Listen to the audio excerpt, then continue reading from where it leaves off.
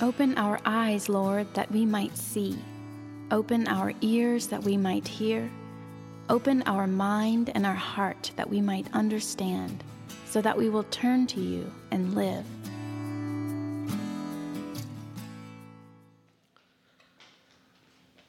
Jesus' resurrection happened not to be one moment in a story, but because death was the barrier to God grabbing hold of us. Death was the barrier to God healing the world. So, the problem with a lot of religion is that it's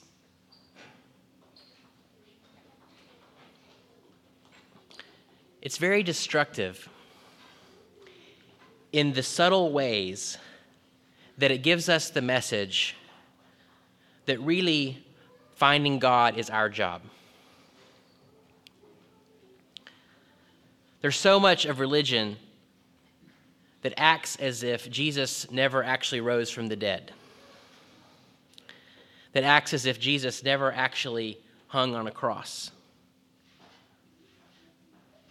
The powerful story of Scripture over and over again, from the opening words to the final amen, is that God has come after the world.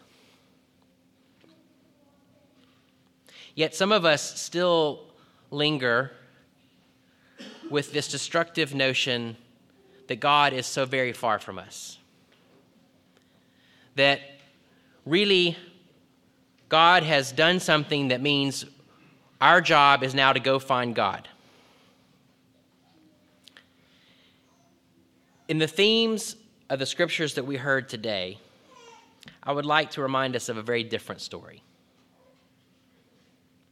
So in the first story, we have Saul on the road to Damascus.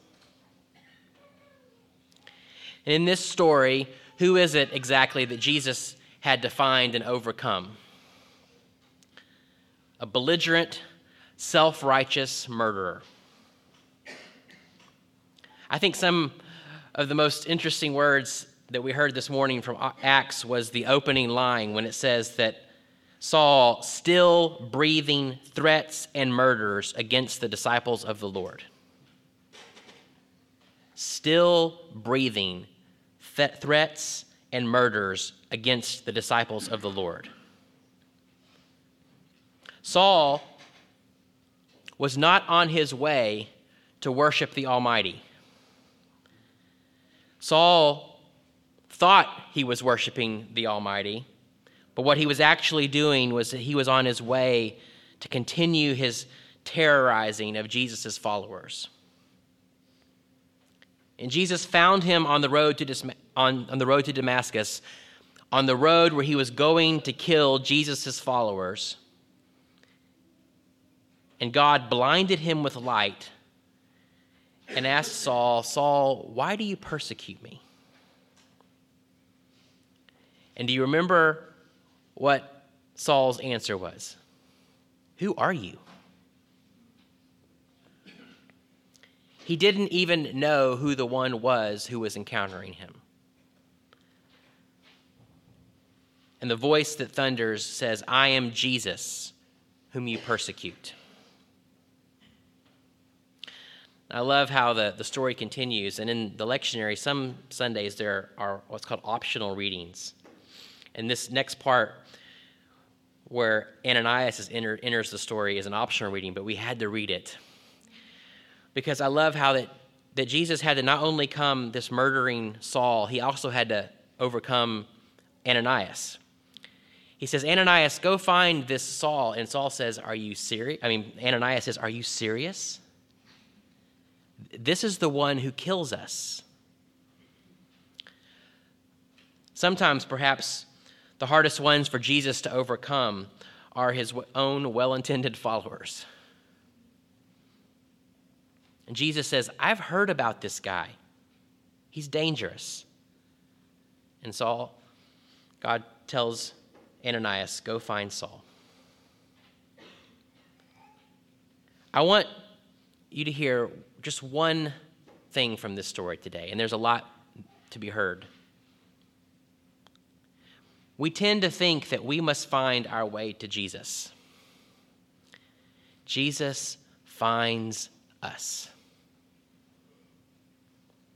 You don't have to make your way to Jesus. Jesus is coming for you. Hold on to your hat.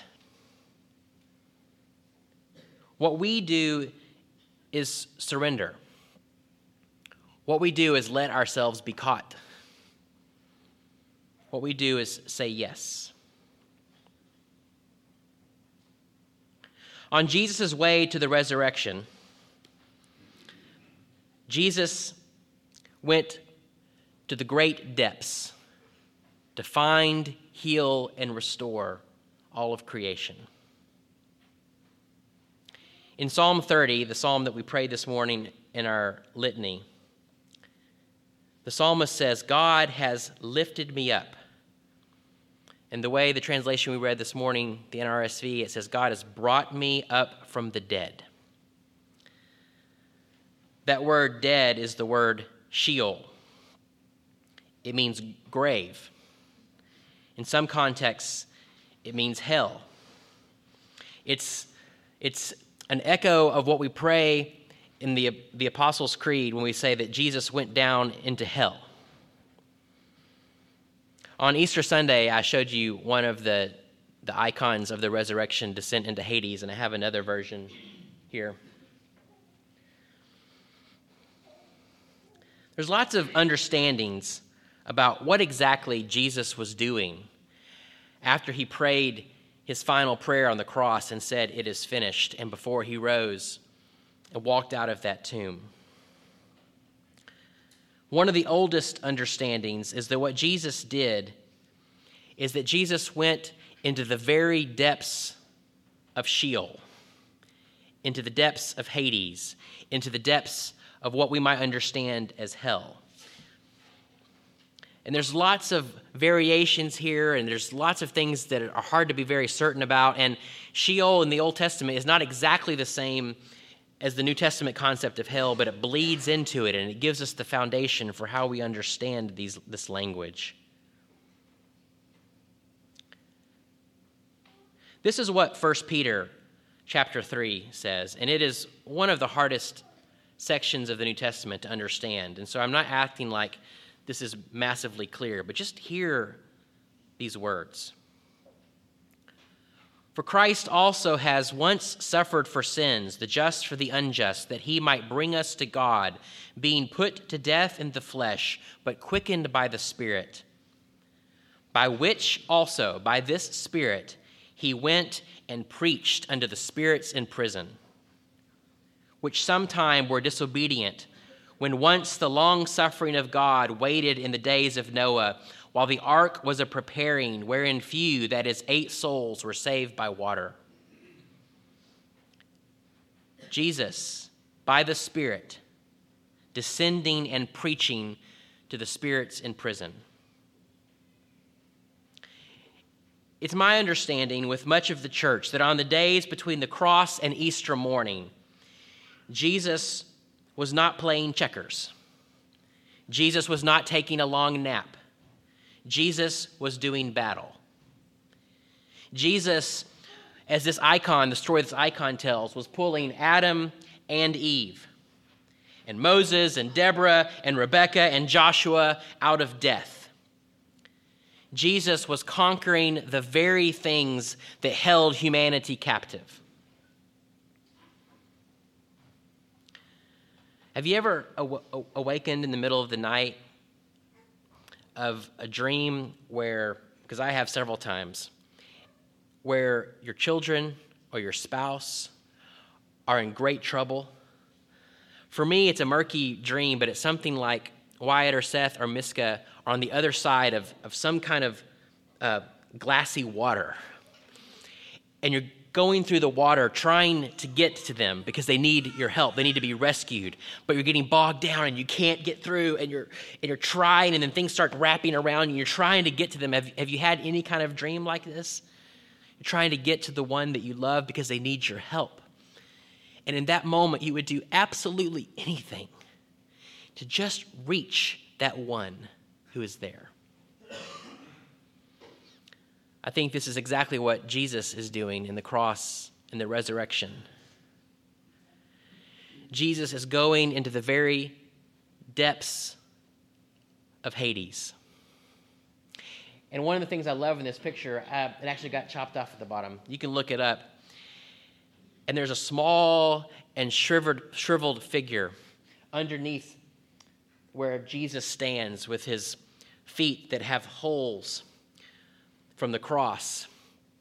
It is a shriveled up creature, and it's Satan. It's death. Because when Jesus is alive and powerful, death is tiny and small and defeated. Every hell, however we understand that reality, is not outside the reach of God's mercy and healing. Whoever descends into hell, whoever that might be, the truth is that God in Jesus Christ has been there first. No matter how far we go, no matter how hard we fight, no matter how much we curse the God who loves us, the fact is our God in Christ loves us, even into the depths. Elder Sophony, an old Christian teacher, said, "You may be certain that as long as someone is in hell, Christ will remain there with him." Whatever we believe of hell, it is not outside the mercy of Jesus Christ, because Jesus Christ is the conqueror of death and hell. Whatever death you are experiencing, it is not outside the realm of God's kindness and mercy. You are not alone. God is in the midst of your hell with you. We do not find God. God finds us, even in hell. We don't make our way to resurrection. Resurrection is already hounding us. Jesus' resurrection is the thunderous pronouncement that there is no corner of the cosmos where God's love and healing do not reach. Jesus' resurrection is the absolute assurance that there is no person who has ever been or who can ever be who is outside the realm of the dying, loving, transforming love of Jesus Christ. So, there's one more story we have to point to. In this final story in the gospel reading, when Jesus came after Peter, because we've been reading along, we know where we are in the story, and Peter is the one who, outside of Judas, perhaps, had the most shameful failure in the Gospels. And they're out there catching fish, but they're not catching any fish. What else do you do when your whole world has crumbled and you've been an absolute failure, and the one thing you said you wouldn't do is exactly what you did? You just go and do what you know to do, which was fishing. And Jesus calls out, "You're not catching any fish, are you?" And they answer, "No." And Jesus says, "Well, try casting on the other side." And I can just imagine them at this point not knowing who was calling out to them from the beach and being like, "Are you kidding me? We've tried it all." They haul in a great load. Peter realizes it's the Lord, and he jumps into the water. And the scripture says that Jesus has a charcoal fire going. He's preparing breakfast for them. There's only 2 times in the New Testament that charcoal is mentioned. The first time it's mentioned is when Peter is around a charcoal fire in the courtyard and he denies Jesus 3 times. The second time it's mentioned is when Jesus is essentially recreating the same moment and he has a charcoal fire. But this Jesus is there to feed him. 3 times Peter denies, and 3 times Jesus asks Peter, "Do you love me?" There is no way we read this story and say Peter was finding Jesus. Jesus found Peter. The great problem is that in all our activity around the kingdom of Christ, much of which, not all, but much of which I absolutely agree with. Things like spiritual practices and a life of prayer and being attentive to God. But somehow all of these things have gotten so twisted in our human hands that we think they are the means by which we find God. That they are the means by which we prove ourselves to God. And we get hung up with this massive guilt and this heaviness, which actually destroys the very thing we're trying to do. I just want to, in this moment, remind you, you don't do a single thing to find Jesus. It is not your responsibility. Jesus finds you. And then there's the question of what do we do when Jesus finds us? Perhaps our great battle is quite different than what we thought it was. Perhaps it's not at all to add another thing on. Perhaps it's to surrender to the love that is surrounding us and surrounding us and surrounding us. A friend of mine named Sean Smucker wrote this short reflection or memory about a man that I too dearly love. He's been very meaningful to me, and he's been dying of lung cancer for over a decade. We thought he'd be gone long ago. I was on the phone with him a few months ago, and you could hear the oxygen machine in the back and him trying to catch his breath. The man stood in the middle of the lecture room, haggard and breathing oxygen through a small plastic tube perched under his nose. When he paused, we could hear that gentle wheezing in the microphone.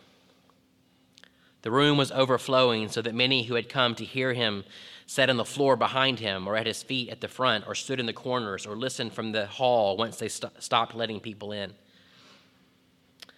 This man, Walt Wangerin, author of some of my favorite books, gave a long, wide-ranging talk that was part sermon, part poetry, part creative reading. He told us the story of his cancer diagnosis, the various reactions of his children, how one of them vanished into sadness, and what it was like to journey into this wilderness, a place the Bible referred to in the original languages of the Old Testament as a, quote, nothing in a nowhere. And when I die, he said in a gentle voice, I will become that nothing in a nowhere. Sobs broke out at various places in the crowd as we contemplated the death of this precious man. The silence was a blanket. There was loud sniffling as we pulled back tears. But then,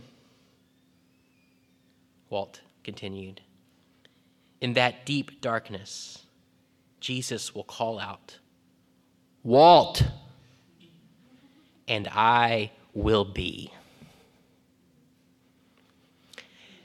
It is true of our future and it is true of today. Jesus is calling out. And he's calling out your name. There is not a single person in this room, and I do not care your story.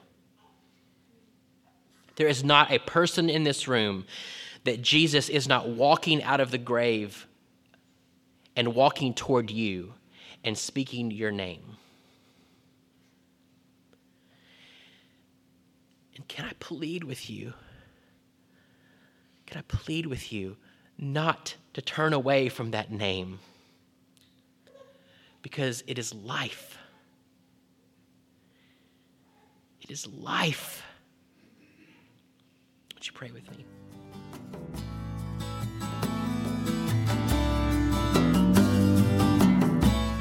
The Lord bless you and keep you. The Lord make his face to shine upon you and be gracious to you. The Lord lift up his countenance upon you and give you peace.